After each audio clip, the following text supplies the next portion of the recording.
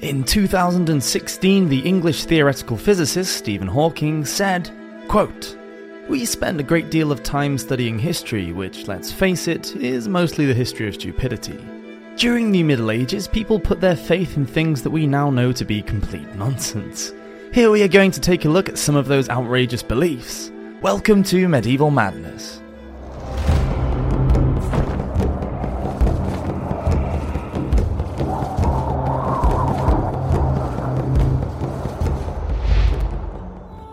Water dragons. The rise of the Mongols during the 12th and 13th centuries was insane. By the time Genghis Khan died in 1237, the empire was twice the size of that ruled over by the Romans, making it the largest in history. The Mongols believed in ruthless war tactics and were clever enough to use a mail relay system for the quick transfer of written messages. It was their intelligence and organization that enabled them to conquer their many enemies. But they also had another belief. Water was sacred to them, and because the dragon was considered to be the king of the water, it meant that it was in charge of the water cycles. So bathing or washing clothes in a river or stream showed great disrespect and contaminated the water, infuriating the dragon. This meant that the Mongols' hygiene practices left a lot to be desired because never bathing or washing clothes causes quite a stench. Please, dear viewer, if you learn one thing from this video, it should be to wash yourself. The Flemish Franciscan explorer William of Rubruck noted that the Mongols feared the gods would send a storm to destroy their homes if they used clean water to clean clothes. He said, quote, "Thunder they fear extraordinarily, and when it thunders they will turn out of their dwellings all strangers, wrap themselves in black felt, and thus hide themselves till it has passed away." And although Rubruck was shocked to see the men empty their bowels and relieve themselves in public, he noticed that they were very careful not to pee near a water source. Genghis Khan had dictated that this form of water pollution was punishable by death.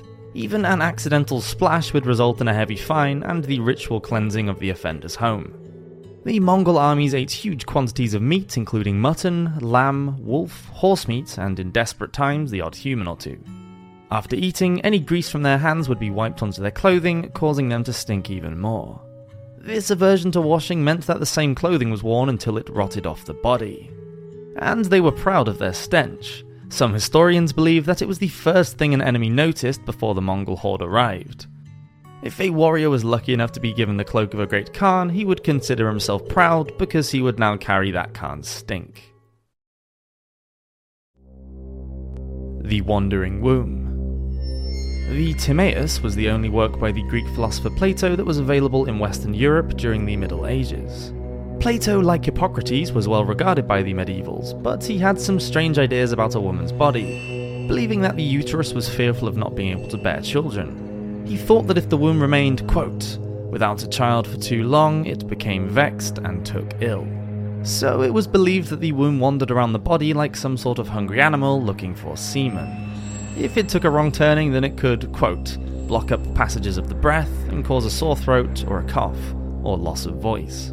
If it went missing under the ribs, then it could cause a shortness of breath or chest pain or indigestion. It would seem that the wandering uterus could be blamed for any illness that affected a woman. The illness became known as the suffocation of the uterus, and treatments ranged from balms and potions to pessaries. But by the 11th century, the ultimate cure for the semen-hungry womb was marriage, intercourse, and pregnancy. Although genital massage could be used as a substitute for unmarried women and nuns. Medieval doctors didn't like to suggest this treatment though, in case they were asked to perform the cure themselves, preferring instead to pass the task on to midwives. By the 12th century in Europe, if the usual treatments didn't work, then supernatural forces such as demons and the devil himself were being blamed for any so-called female hysterical behaviour. Any young woman who was just suffering from depression, any single woman or elderly woman, or one who was just considered too difficult, was likely to be thought possessed, or even cursed by a witch. To sin or not to sin. And when it came to actually getting pregnant, they had a whole new set of rules. The Catholic Church thought that it was necessary for a woman to achieve orgasm in order to conceive. Following the teachings of Galen, both the male and female seed needed to be released for conception to occur. But also according to the Church, having sex for pleasure was a mortal sin, meaning that a woman wasn't supposed to enjoy it really, but she had to really enjoy it.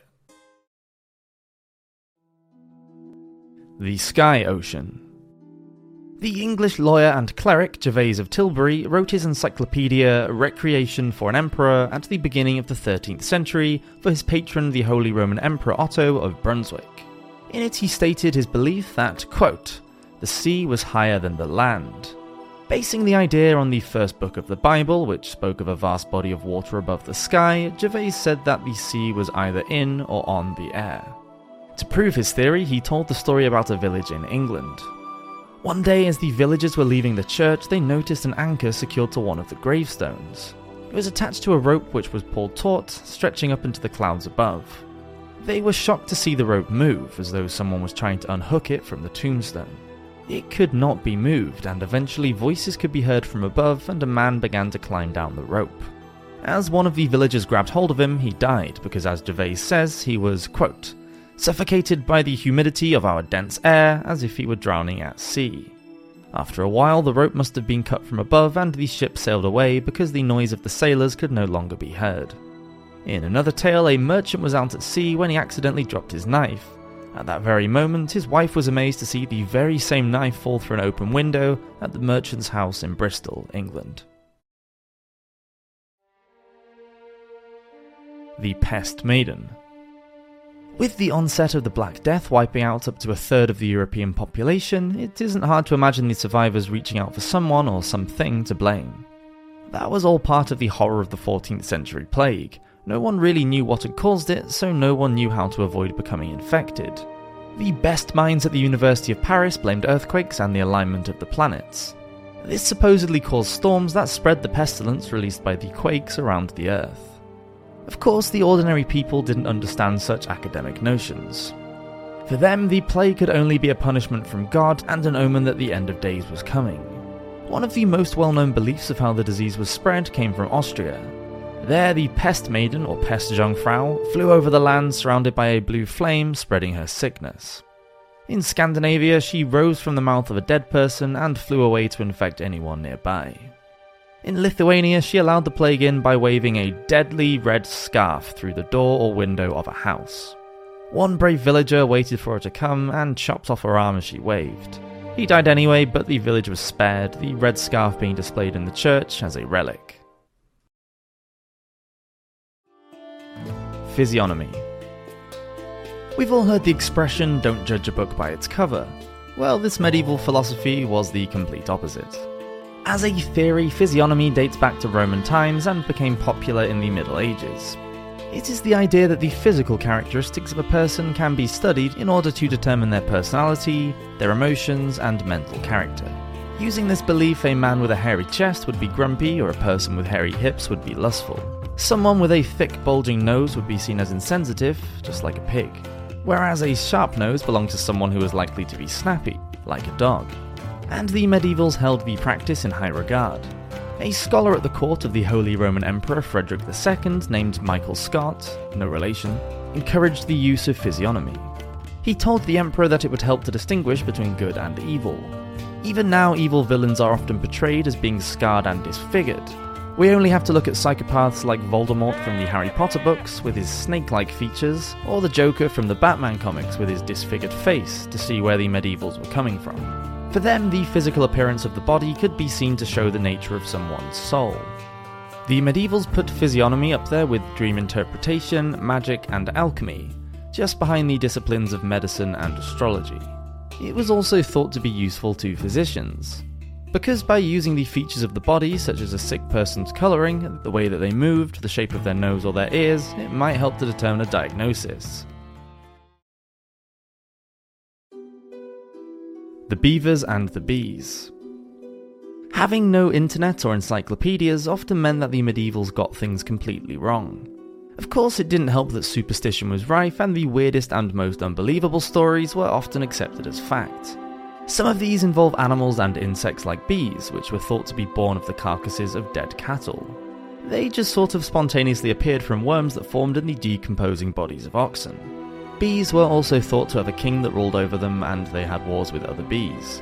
They had laws and wrongdoers, and even punished themselves by committing a form of kamikaze self-suicide by stinger. Ironically, they were also thought to be a type of small bird, a bird that began life as a worm. Beavers were actually considered to be a type of fish.